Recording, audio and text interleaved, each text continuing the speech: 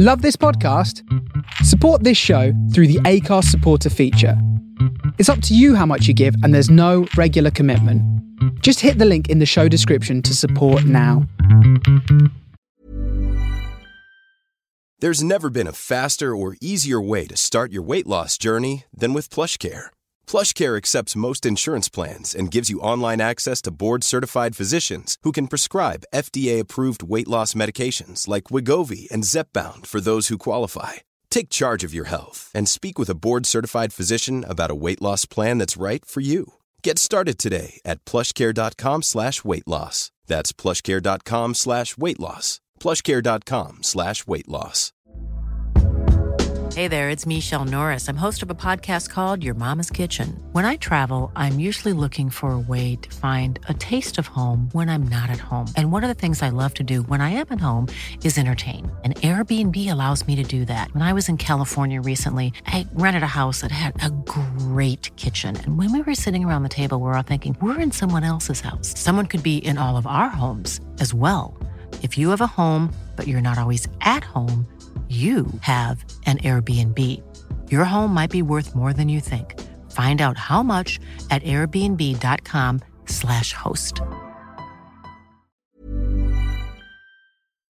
This episode of Kitchen Club is kindly sponsored by Exhale Coffee, the first specialty coffee in the UK to be sourced and roasted for health. We're very excited by this coffee and all the research into it showing that just 1 cup of Exhale Coffee has been tested to have the same antioxidant power of 12 punnets of blueberries, 55 oranges, or 1.2 kilograms of kale. That is pretty amazing.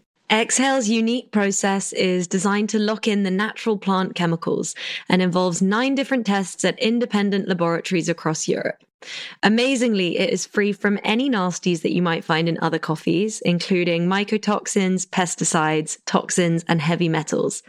Plus, if you're a decaf drinker, you'll be pleased to know that it's the same as the regular coffee, but has been decaffeinated using the chemical-free mountain water process, which uses only the purest spring water. The magic is all in the sourcing and roasting of this coffee to bring out more of coffee's healthy compounds. It's also absolutely delicious and tastes just as good as other specialty grade coffee. So if you would like to try Exhale Coffee, you can use code CLUB40 for 40% off your first bag in a subscription, plus free delivery. So head to www.exhalecoffee.com to find out more and enjoy.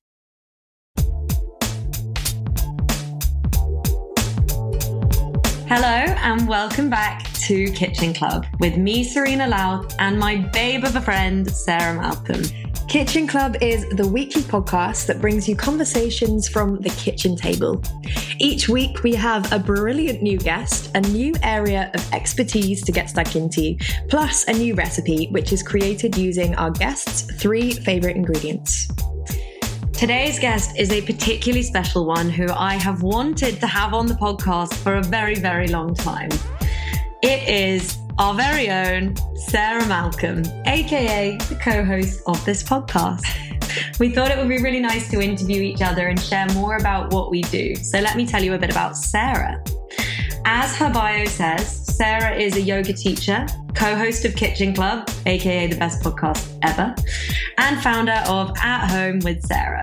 At age 24, Sarah was diagnosed with polycystic ovary syndrome, which transformed her lifestyle as she played with ways in which she could help her diagnosis through diet, exercise, and living more mindfully. As a teacher, Sarah weaves her connection to the practice into her teaching style, with a playfulness on encouraging her students to find a personal practice that feels good for their bodies, rather than looks a certain way, and to move in a way that's honest to what they've got going on, physically, mentally, and emotionally, and to let that guide their movement. This is strange. So, here is me on Kitchen Club. Hello, Sarah, and welcome to your own podcast. Oh my gosh. Hi, Serena. This is quite wild, isn't it? It feels a little bit weird, to be honest. Normally we split the questions and we have little colour coding, and now it's just all in my colour and it's a bit intense. Although I've got green for ingredients and recipe. That wasn't intentional. How does it feel to be a guest on your very own podcast? It feels strange. I feel slightly nervous. I feel quite nervous. I do. You've already hosted one episode this season, though, so you're a season pro. I'm basically Ellen DeGeneres now. Yes, you are, Serena. Or Oprah. Yes, you are. You are Ellen. Shall we dive in? Let's dive in. Would you like to tell everybody what your 3 favourite ingredients are, please, Sarah? Yes. So this was so hard. And listeners, I think you all know we've kind of toyed with this before, haven't we? Asking each other what ours would be. And I still hadn't come up with my own answer. Serena asked me and she was very cemented on hers. But I have gone for mushrooms. Delish. Sweet potato. Delish. I mean, both quite basic, if I'm honest, but you just... Staples. Yeah, staples. And then I have gone for lime pickle. Oh my God, my favourite. I love lime pickle. It is just one of those things that I always have to have in the fridge. Always. It's quite addictive, I think. Unbelievable. But do you like preserved lemons and stuff like that? Heaven. Yeah. Heaven. I feel like you either love them or hate. I didn't know what to do with a preserved lemon for a long time. I still don't know what to do, really, to be honest. I make there's an Ottolenghi slow-cooked courgette thing that has preserved lemon in that's delicious, but preserved lemon does just taste like lime pickle. Yeah, it's exactly. That, like, salty, sour... Oh, yum. So this is what you always ask people. Is there any particular reason why you've chosen those 3? Okay. Sweet potato, I think, if you've got sweet potato in your house, you can go anywhere. You can make anything. And if there's sweet potato on the menu, it's probable that I'll have it. Mm-hmm. I don't know. Yeah, I just think it can be really tasty, like roasted sweet potato. I just think is delicious. I know you are not a sweet potato girl. Would you choose normal fries or sweet potato fries? Oh, if I'm in a restaurant, probably normal, to be honest. Yeah. Because I just like how I do my sweet potato wedges, like bit of cinnamon, oil, salt, bit of chili. Divine. And because people order them in a restaurant because they think it's a healthy option, but they forget they're still fries. Yeah, exactly. I remember when I was like uber healthy stage and was ordering, it was like when sweet potato fries just came out, you know, and I learned that they were actually cooked like 3 times more than normal chips. And I was like, right, that's it, can't eat them. But oh my gosh, they're so delicious. Just like a little oil never sponge. Yeah, basically are. Okay, mushrooms, just yum. You can, the texture, the taste, just delicious. Yummy and delicious are my go-to words for these 3 ingredients. And then lime pickle, I just think makes anything, any curry. I just couldn't have a curry without lime pickle. And I just think it's something that really goes like pop in your mouth. Like, oh yeah, that makes my mouth just do wild things. And it's funny because I'm quite particular about my lime pickle. Okay, tell me. It has to be Patax. Yes. Yeah. Of course. Yeah. And I've tried others and they're just a bit too like... I think it needs to be quite spicy. Yeah. Agreed. So I haven't made you lime pickle today, but when I worked for Delicious Ciela, we did a recipe for her 3rd cookbook where we made lime pickle, which it was different. It was more like a little like side chutney thing. It was yummy, but I think I just like it from a jar. Yeah, you can't go wrong. You can't beat it. Lime pickle. But actually, I tell you, one of the best lime pickles I've ever had was actually on a flight to Mumbai. And I was with my 2 best friends and they were asleep and we got served probably one of the best curries I've ever had. On the airplane? On the airplane, yeah. It was like this small plane and they were asleep and they like put their meals down in front of them. And I said to the girls, I kind of woke them up and said, do you want your food? And they were like, no. I started digging into mine and thought, oh my God, this is amazing. So I ate both of them. It was the best lime pickle ever. So thank you, Mumbai Airlines. Oh, I love that. That's brilliant. So do you want to tell me what you've made me? Oh, yeah, of course. I was like ready to move on to the next question. You know what I've made you because we just had it. I've made you a sweet potato and mushroom burger in a brioche bun. It was meant to have paneer, but my local shop didn't have any paneer, so we're having halloumi, which arguably is better, maybe, with some spiced spinach and a yogurty, lime pickly, dippy, saucy vibe. Loads of fresh coriander. What did you think? Oh my gosh, it was absolutely divine. So good. It's just like heaven in a bun, put on top of each other, squished in a bun. And it is the hottest day, probably the hottest day of the year. And we are sat eating hot, spicy, Indian-flavoured burgers, sweating our faces off. But they'd be such a good one for a barbecue as well. Veggie barbecue. Yeah, really nice. Really nice. I thought of it because there's a brilliant place in Brixton called Bubba G's they're called Bangra burgers, and they have this like paneer patty, and it's so good. It's actually so spicy it kind of makes your eyes water. But that was my inspo. Thank you, darling. It was so well divine. And also fried paneer, so great. Delish. So great. Thank you. What a treat. So we're going to talk about food a little bit to start, because this did originally start off as a foodie podcast, and I feel like over the year, it has got progressively less and less foodie. So I just have some quick little food questions for you. Have you always loved food? Were you always, I was going to say always a greedy gal, were you always someone who like really loved their food? Yeah, I think so. I mean, I've never been like quote unquote foodie. Had some weird things as a child growing up. I mean, my favourite sandwich was salami and cottage cheese in a sandwich together. Like that was my staple packed lunchbox. Nice. But I always got excited by food, and I loved eating out even as a child. I mean, I've definitely said this on the podcast that I was in Les Mis as a child in the West End, and my dad would pick me up from the show, take me home, and it probably wasn't even that late, but in my mind as a child, a 7-year-old, it was like really late. And we'd go to this restaurant, this Indian restaurant, on our way home, and it was like, oh my God, I'm an adult. Hi, I'm an adult, and I'm eating the best food on like a Tuesday night with my dad, and I've got school tomorrow. That's adorable. So I think it was a real celebration, and we'd always eat out as a family, and my mum's great at cooking roast. So I've always loved it, but I didn't switch into really enjoying it until probably early 20s, because uni, I just like eat to survive, you know. Eat to line your stomach. Yeah. You said you're not foodie. I think of you as really foodie. But then I suppose you had your kind of, what do you call it? Like Fitspo years. Yeah. Where you probably were less into it because it was more like fuel rather than... Well, saying that, I think that's where I developed a love for creating recipes, though, because I suddenly had to, with my PCOS diagnosis, suddenly had to switch and kind of shake up my diet a bit from what I was used to eating. I mean, I was the girl at the party who's, and still am, would stand next to the buffet table, you know, and have like 10 cupcakes. So we would have ultimately met even if it hadn't been through work. Because I would have been at the buffet table too. I still am. Let's just get that straight.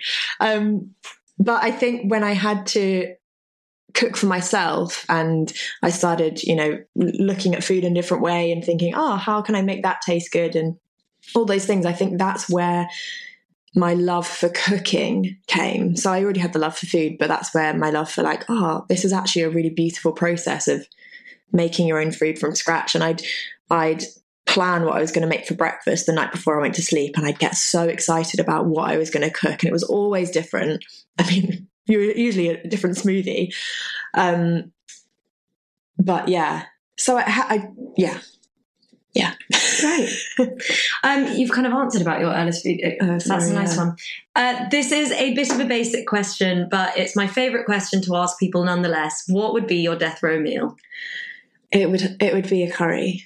It would be a Sri Lankan curry with all the trimmings. Any curry in particular? All. What, like all. A little bit of all the different, like the green bean one, the beetroot one. Yeah, like, you know, when we went to Koh Lamba to eat buff. that food, that would be my death row meal. I mean, we having been to Sri Lanka, just the most incredible food at a place that I can't remember the name. We stayed there, and it was just a whole mix of veggie curries. Yeah, all of that. Woof. Woof. Yeah. Starter pud, drink for the old death row. Oh, yeah. Got that whole shebang. Starter. Just for curry. Mm-hmm. Just a like little pakora or something. Yeah, with like some raita and Woof. yeah. And then dessert. It would probably be something chocolatey. That's quite impressive after a curry. I know, but I'm going in. Yeah, I don't have to think about this is like the last feeling one. sick. Yeah, you're right. Or like a bad tummy. I'd have a chocolate. I mean, right now I want something cold and chocolatey. Depends what the temperature's like at the time, I guess. Yeah. But maybe a chocolate cheesecake is what I fancy right now. Delicious. Or like a dark chocolate mousse, like the one we made for Kate Lister. That's what I want now. Yeah, great. Love that. So I'd say that. What are you washing it all down with? Maybe a really cold glass of like Sauvignon. Delish.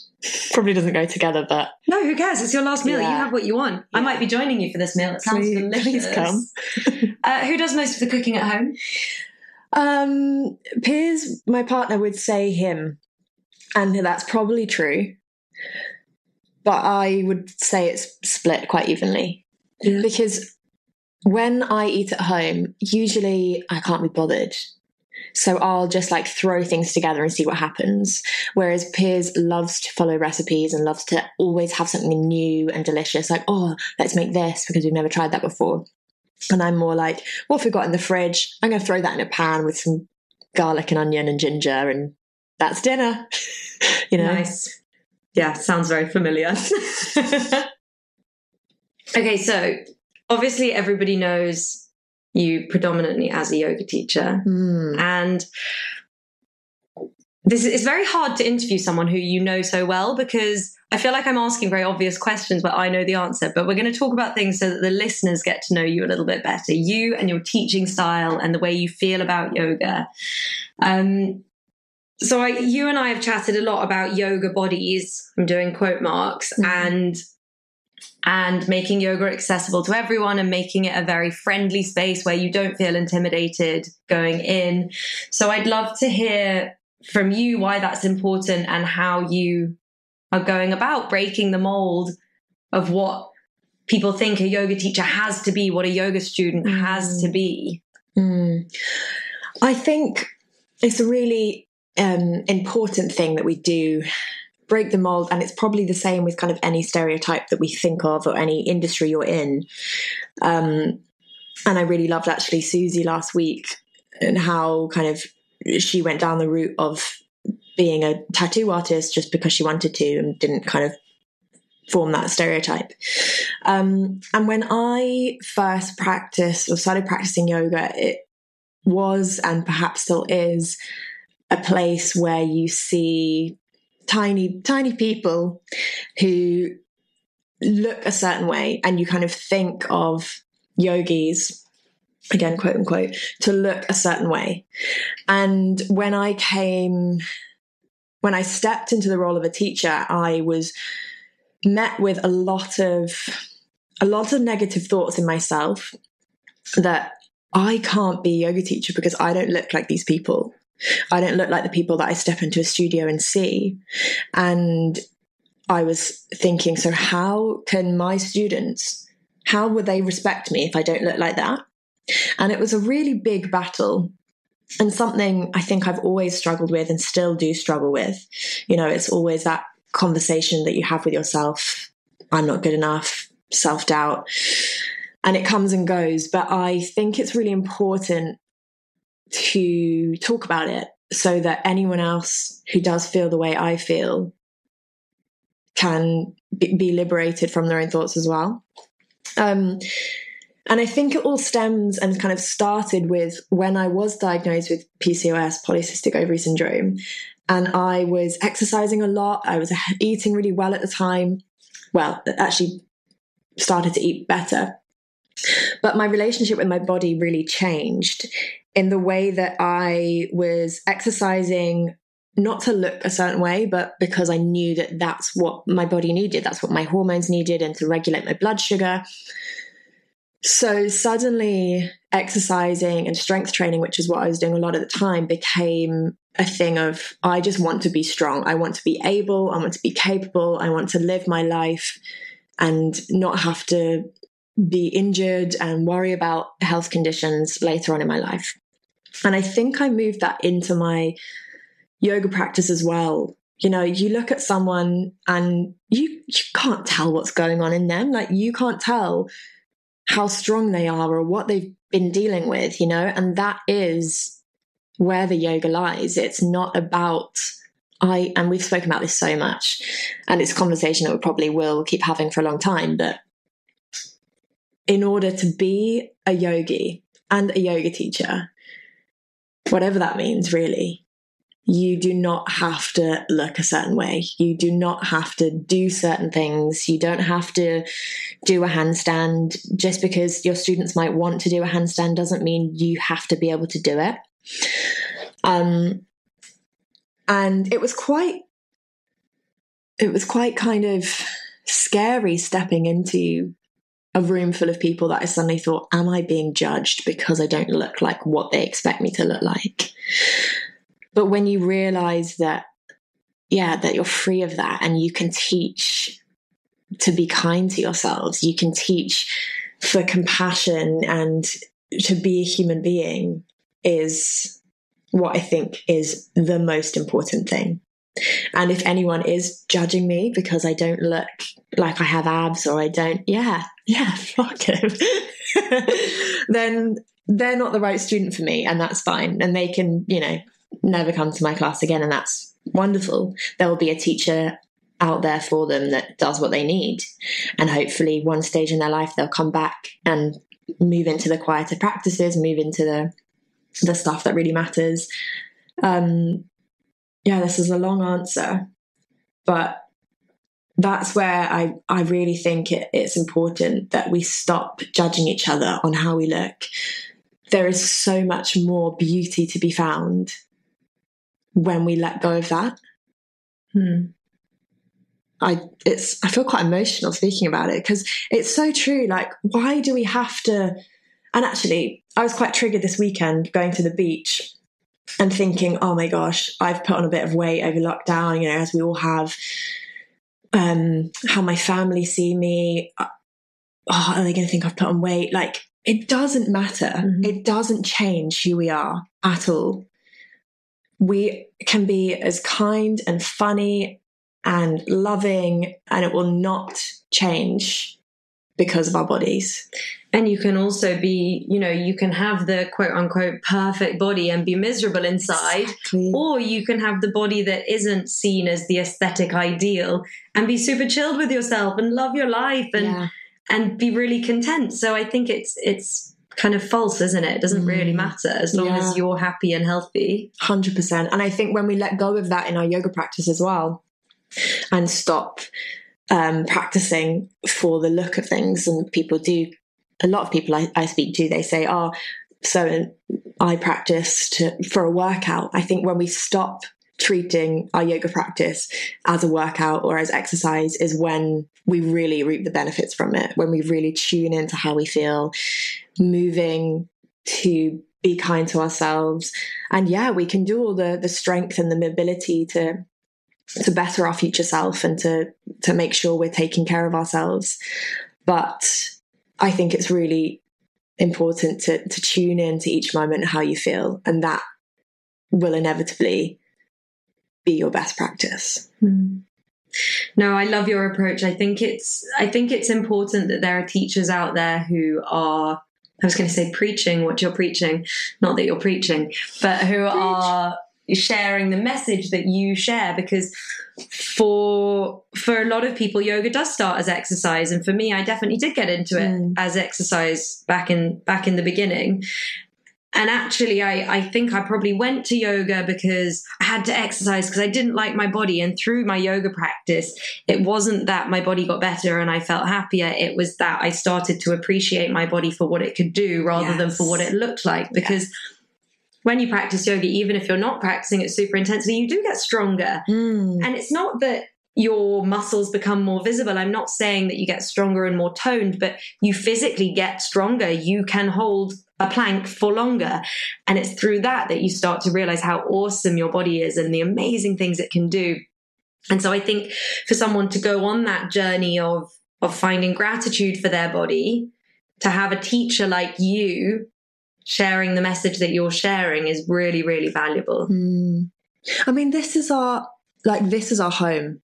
Our bodies are where we spend all of our time. You might call it your vessel. You might call it your vessel. Serena had written in the notes, befriend your vessel. And Sarah laughed at me, but it's your vessel. It is a vessel, yeah. And in Sanskrit, you'd say your kumbha, your pot. That's cute. Where you fill it up and you let go. I had a good point and I lost my train of thought. This is our home. So why would we not want to enjoy our time spent in it rather than worrying about what's on the outside? And if you're a yoga teacher or a yogi, a practicing human being, then know that it doesn't matter. It really doesn't matter. And also, if you step into a class and you think, oh, I can't wear a sports bra because, I've got rolls, or, let it go. Like, you can be as comfortable as you wish. And if people are judging you, that's on them, because your teacher won't.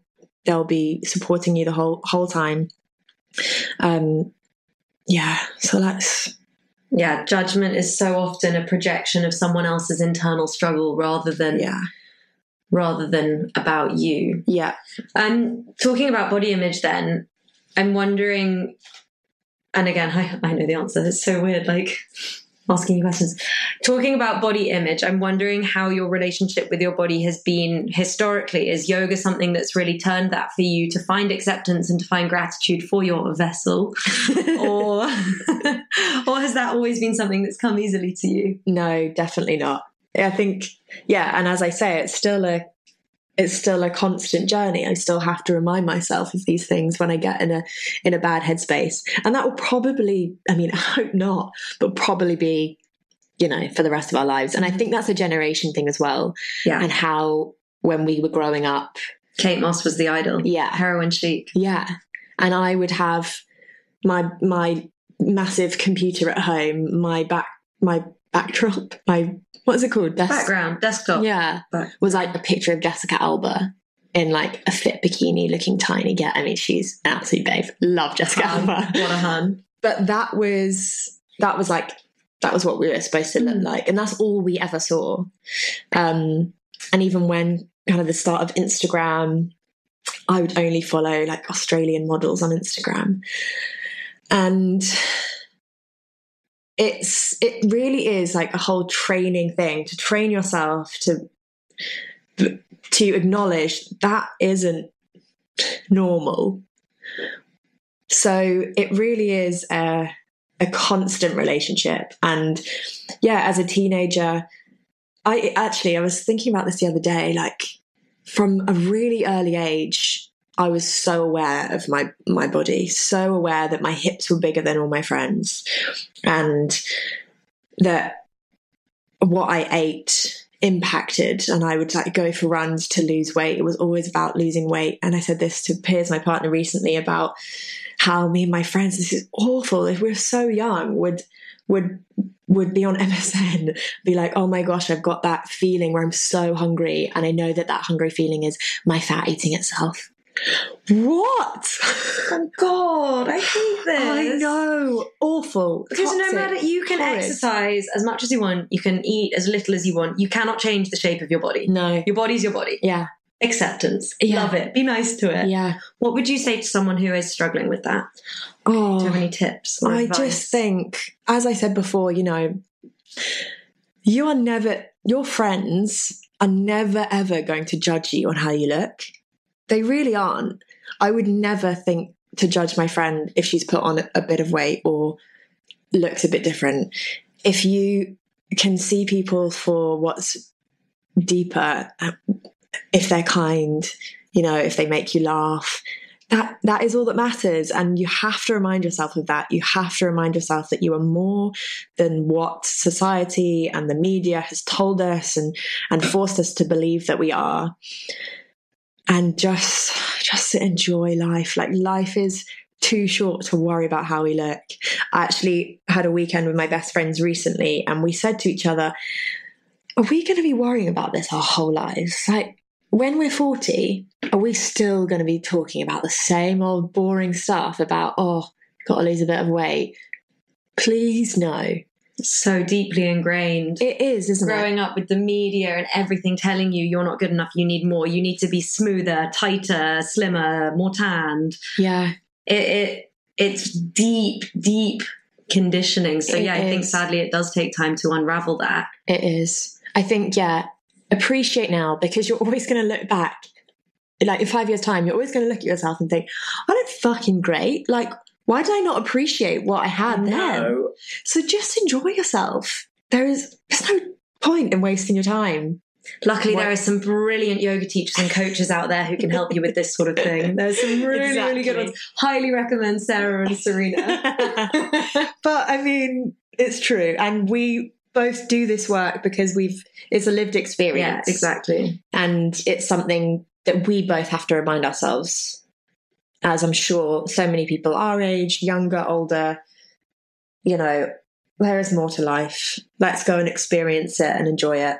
And remind each other. And remind each other as well. Yeah, absolutely, Serena. Do you know, if you're worried about judgment from other people, my favourite quote I heard the other day, those who mind don't matter and those who matter don't mind. Love that. It's so good, isn't it? It is a great one. So you talked about your body, your vessel being your home, and that is a lovely little segue for you to tell us about At Home. Yeah. Because I think that the name is so poignant. Like, firstly, that At Home was born out of lockdown and you were physically at home. People were practicing at home for the first time. But I'm also assuming that At Home is about coming home to yourself and being comfortable in your body. Yeah. You've got it right. Yes. Nailed it. Yeah. And it's funny. So this is my listeners, this is my online member space, my yoga space online. And you're so right, Serena, it was born out of lockdown, as so many things have been over the last year. So many things have shifted and changed. And I knew that I wanted to create this space because teaching online for me in the past year has been such a tonic. It has helped me physically, mentally, emotionally so much to show up for people, but also to connect with all these other incredible humans all over the world.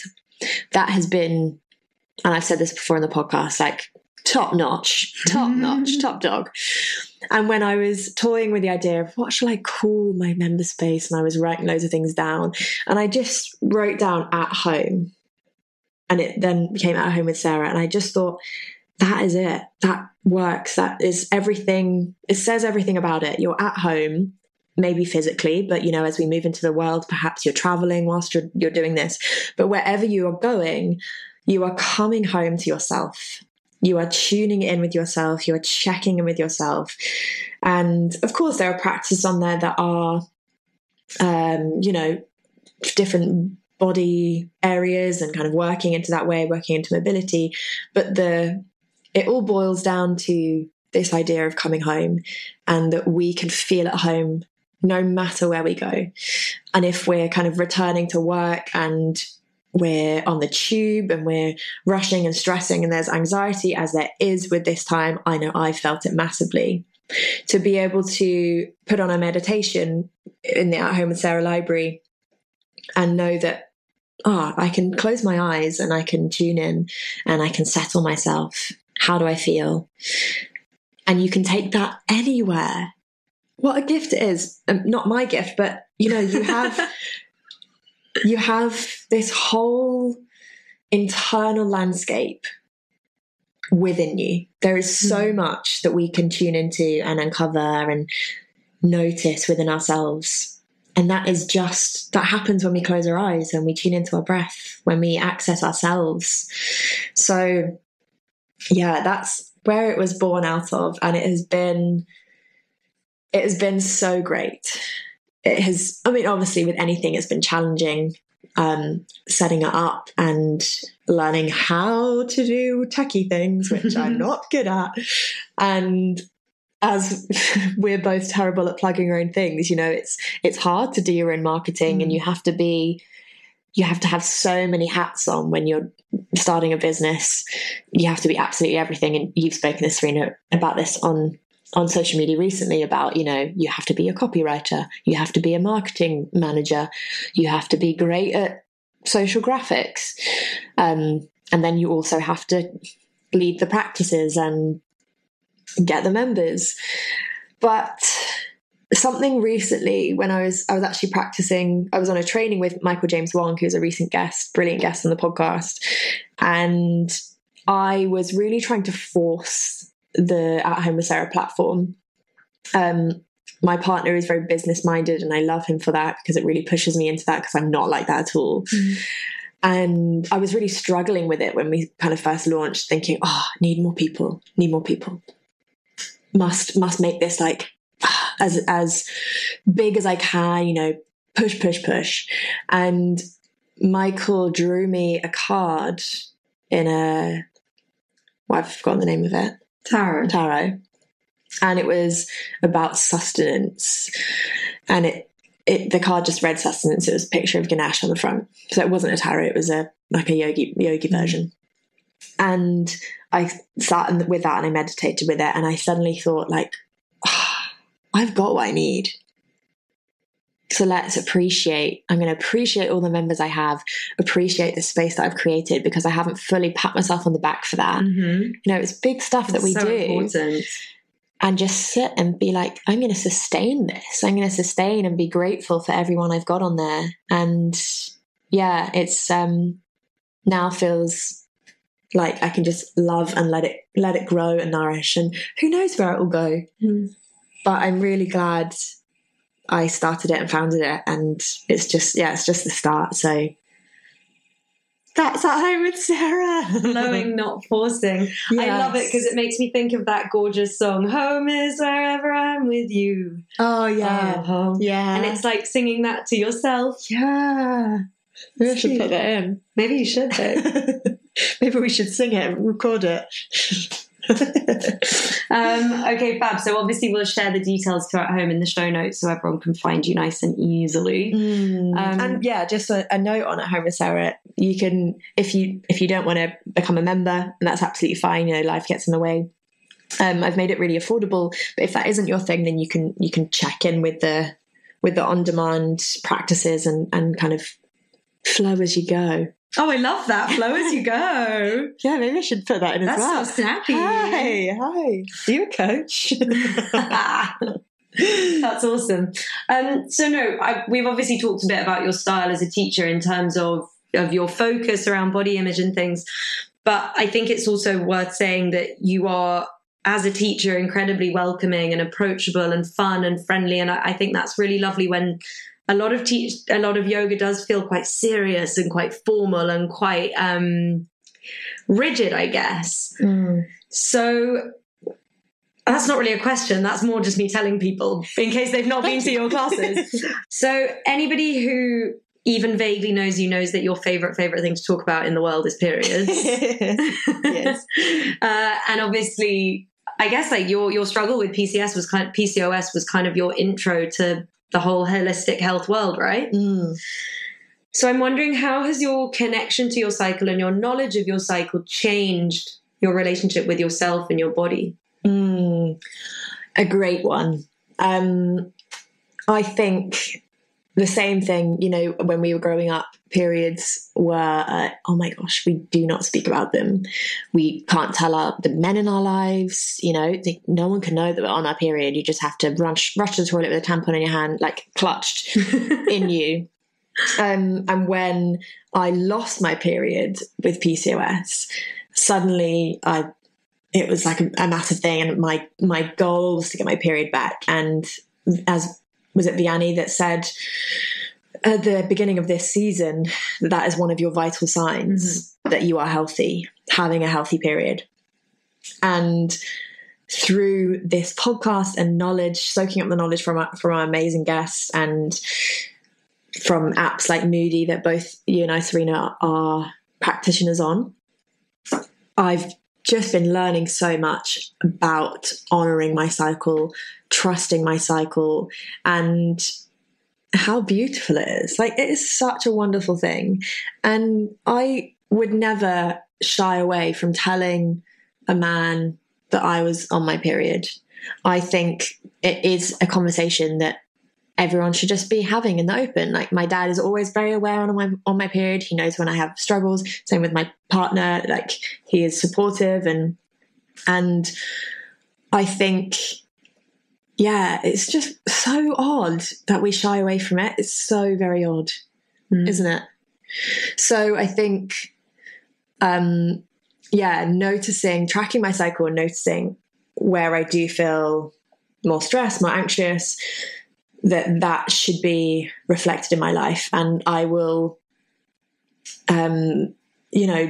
try and sync to my cycle as much as I can. So next week, for example, I know that I'm going to be a little bit more anxious. Mm-hmm. So can I give myself more kindness and compassion in that week and rest a little more and remind myself I'm feeling this way because my hormones are doing wild things in my body, and that is completely natural.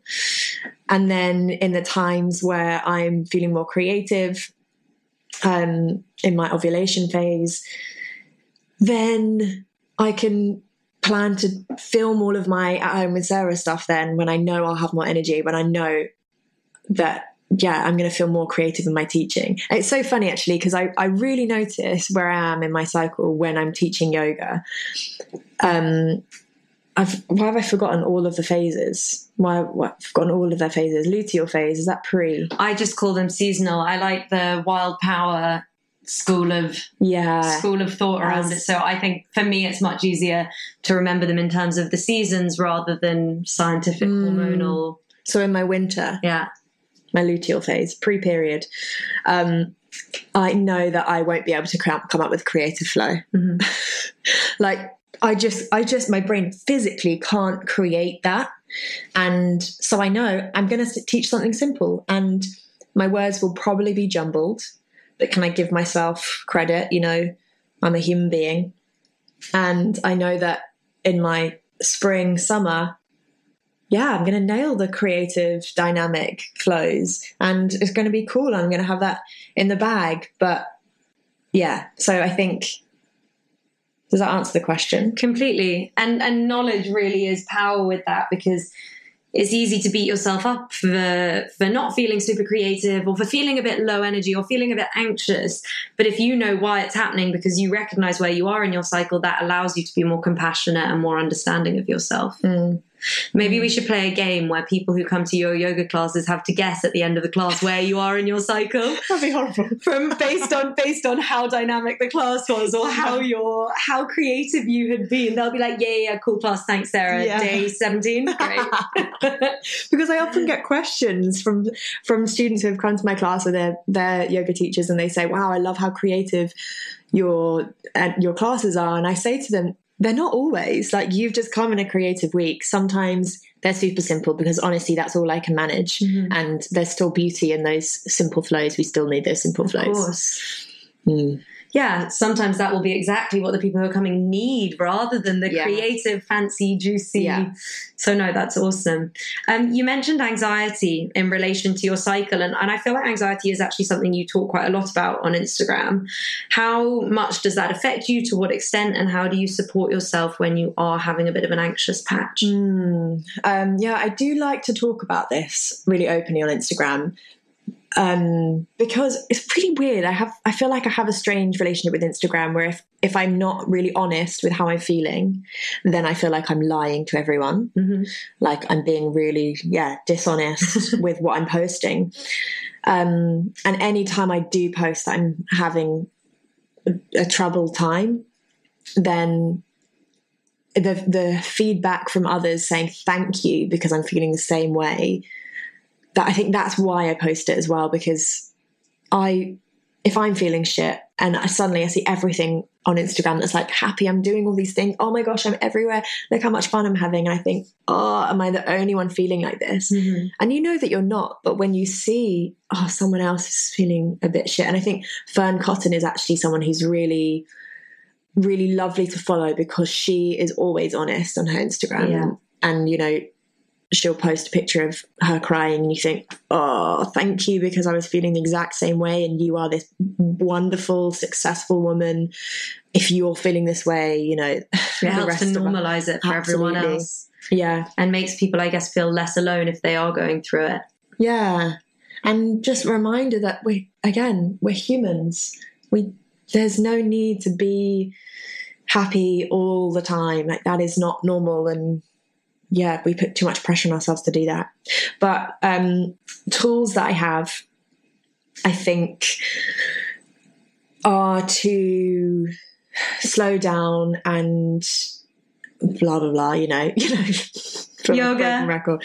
But actually, I think I probably shy away from a yoga practice when I'm feeling anxious. Yeah. That's interesting. Yeah. Why is that? I think I put too much pressure on myself, and I'd rather sit and take myself out for a walk or sit and do some meditation. And my healthy habit, which, should I say about that now?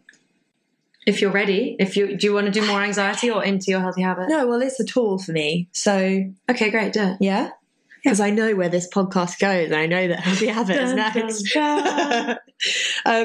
So my healthy habit, and it's something that I have been doing for the past 3-4 months, and I feel has really changed the game for me when I was experiencing really bad insomnia. Was a daily meditation. I know that sounds, we have that all the time, and I think that meditation is something recently I've really connected with. I've practiced bits and bobs over the last few years, but recently, and having done my training with Michael on quiet practice and meditation, I suddenly felt like, wow, I've got access to this and I know what to do in my body. And the practice that I've been doing daily is a breathing technique, a breathing practice, and it's very simple, but allows me some structure to know how I'm feeling. Is I very simply close my eyes, notice my breath, be a witness to myself, and that will change every single day where I'm at. Of course. And I will, notice my breath, how I'm breathing, and then do a simple breath ratio of breathing in slowly for 4, pausing for 1, exhale slowly for 4, pausing for 1. I do that 4 times and I count it on my hand so I know where I'm at. So I was laughing when you sent me this, because when it said, Sarah sent me her healthy habit and it said 4-1, 4-1, and then 6-1, 6-1. And I was like, breathe in for 4, out for 1, breathe in for 4, out for 1, and then breathe in for 6, out for 1. And I was like, wow, this doesn't sound super relaxing. This sounds quite intense, like panting in the mirror. I was trying to explain it to you as in simple way, and I just thought I'll write ratios. No, you're doing it great verbally. Keep going verbally. Okay. So it's in for 4, pause for 1, out for 4, pause for 1. That 4 times, and I count that on my hand so I know where I'm at, so I don't lose track. And then I move up to 6. Inhale for 6, pause for 1, exhale for 6, pause for 1, do that 4 times. Then do inhale for 8, pause for 2, exhale for 8, pause for 2, do that 4 times, and then you work back down. So it's like a pyramid. You're going all the way up, expanding the breath, and then coming back down. And I was practicing that with a round of 8, but I just thought, life's getting in the way, I'm going to do this and commit to this 4, 4, 4, 4, 4.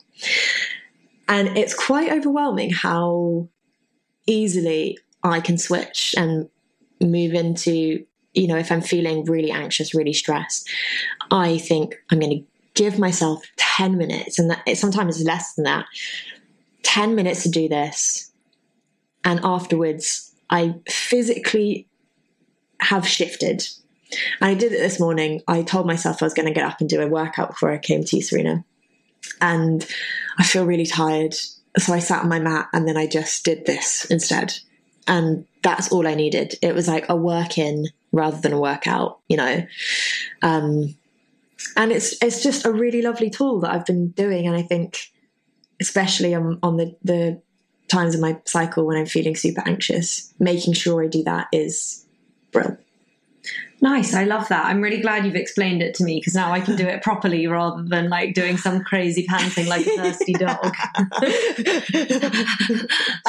No, that's awesome. It's lovely. And like, obviously we've chatted to James Dowler. We've had whole episodes on breathwork, and I think the breath is so important and so incredible. And it's this free tool that is portable, and it's always within you, and you can do it on the bus, you can do it anywhere.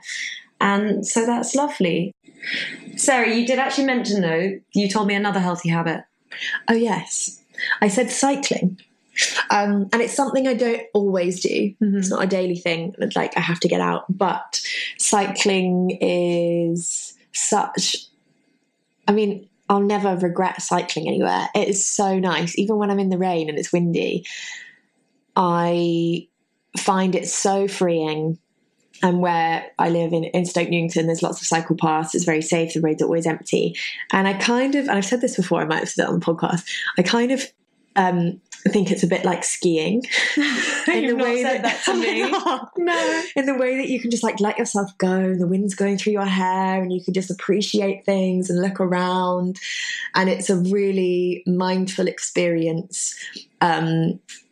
And it shifts away from like traveling on the bus when you're on your phone and you're like getting your emails done, or on the tube and you're rushing and you're doing all this other stuff. Whereas when you're cycling, you're there, you're present. You're not doing anything else apart from cycling. And yeah, I just bloody love it. I'm so grateful that I have a bike and able to cycle around. I think it's a really lovely thing. Good for the bod, good for the environment. Exactly. Good for the vessel. Good for the vessel. But also, you're right. I think it's funny, isn't it? Often if you get on the tube to go somewhere, and we're quite jammy because we don't commute. Yeah. I couldn't do that anymore. When you arrive somewhere and you've been in someone's sweaty armpit the whole way there, you arrive in a grump, people are pushing. If you cycle somewhere, sure, you might be a bit sweaty when you get there. Yeah. But you're happy. Yeah. It's good. Yeah. And yeah, not that much sweatier to be honest. I'm quite a sweaty pig. Oh, okay. Soz. Okay. Sorry, so the wind's going in your helmet, hopefully not your hair. Wind in your helmet. Wind on your body. You beat the traffic, beat the bus. Yeah, it's often quicker. Always. I have this weird thing where whenever I got my bike, I imagine myself when I started and if I was walking, and I think, oh, how far would I have got if I was walking? God, I'd be like all the way back there. You know? Like, wow, I'm so jammy, I'm so fast on my bike. You say that. I used to love walking everywhere, and then I started cycling, and I was like, why would you walk? It's so slow. Yeah, walking is so slow. Exactly. Yeah. So good old bikes. Well done, bicycles. Thank you. Love that. So double healthy habits, cycling and breathing. Yeah. Great. Yeah. Beautiful. There was one more question I wanted to ask you. If you couldn't do what you were doing now, if the world was your oyster, I mean, the world is your oyster, but if you could do literally anything with your life that you wanted other than what you do, as in like go follow your wildest dreams, what would you do? What's coming to mind right now, maybe it's because I'm sweating from the back of my knees, is, I don't know, go and live somewhere beautiful and be like paddleboard instructor. I was just thinking scuba instructor in Bali. Yeah, yes. Something in the water, in the ocean, because I absolutely love the sea so much. Okay, where would you do it? I don't know. Maybe. I mean, I'd like to go somewhere that I haven't been before, so I don't know. Somewhere nowhere in particular. Somewhere warm. Somewhere warm. Yeah. I'm always reminded, actually, one time when I was in Australia, I stayed with some friends and they had a jetty and little hut thing, and they had paddleboards. That was like their little side business. And we had a barbecue there and then went out on the paddleboards, and there were like stingrays in the water, and it was the most idyllic little town and experience. I thought, this is the life. Mm-hmm. How lush. Yeah, epic. And then followed by a couple of cold beers on the beach, quick barbecue. Yeah. Oh, please. Get me a holiday right now. I know. Oh, that sounds so good. Well, Sarah Malcolm, thank you so much for taking the time to be a guest on your own podcast. It has been a pleasure to interview you. Serena, the pleasure is all mine. I feel quite overwhelmed by being on such an esteemed podcast. Hopefully the numbers don't drop this week, the listening numbers. We can wrap this straight up since I know what to do. Yeah, do it. Would you like to take us home? Yeah. Oh, that's nice. Take us at home. Yeah. That sounds weird. Bring us home. Bring us home, Sarah. Thank you, listeners, for listening to this episode, listening to me ramble on. A real pleasure to be on, Serena. And I'm not going to say what I enjoyed. I'm not going to say I enjoyed this that I said. No. But if you would all like to enjoy the recipe that Serena has lovingly made, the incredible burger, the bangin' burger, then you can find it on our Instagram at Kitchen Club Podcast, where you will see lots of other beautiful things on there. And yeah, you can find out more details about At Home with Sarah and my teachings in the show notes below. Thank you so much for listening, everybody. And if you enjoyed this, please do share a little screenshot on your Instagram stories, spread the word, get everyone listening to Sarah. And we will see you next week for, surprise, surprise, I'll give you 3 guesses who the next guest is going to be. Dun, dun, dun. And I'm not going to tell you. Wait. It's a surprise. That was an awkward end. Thanks for listening.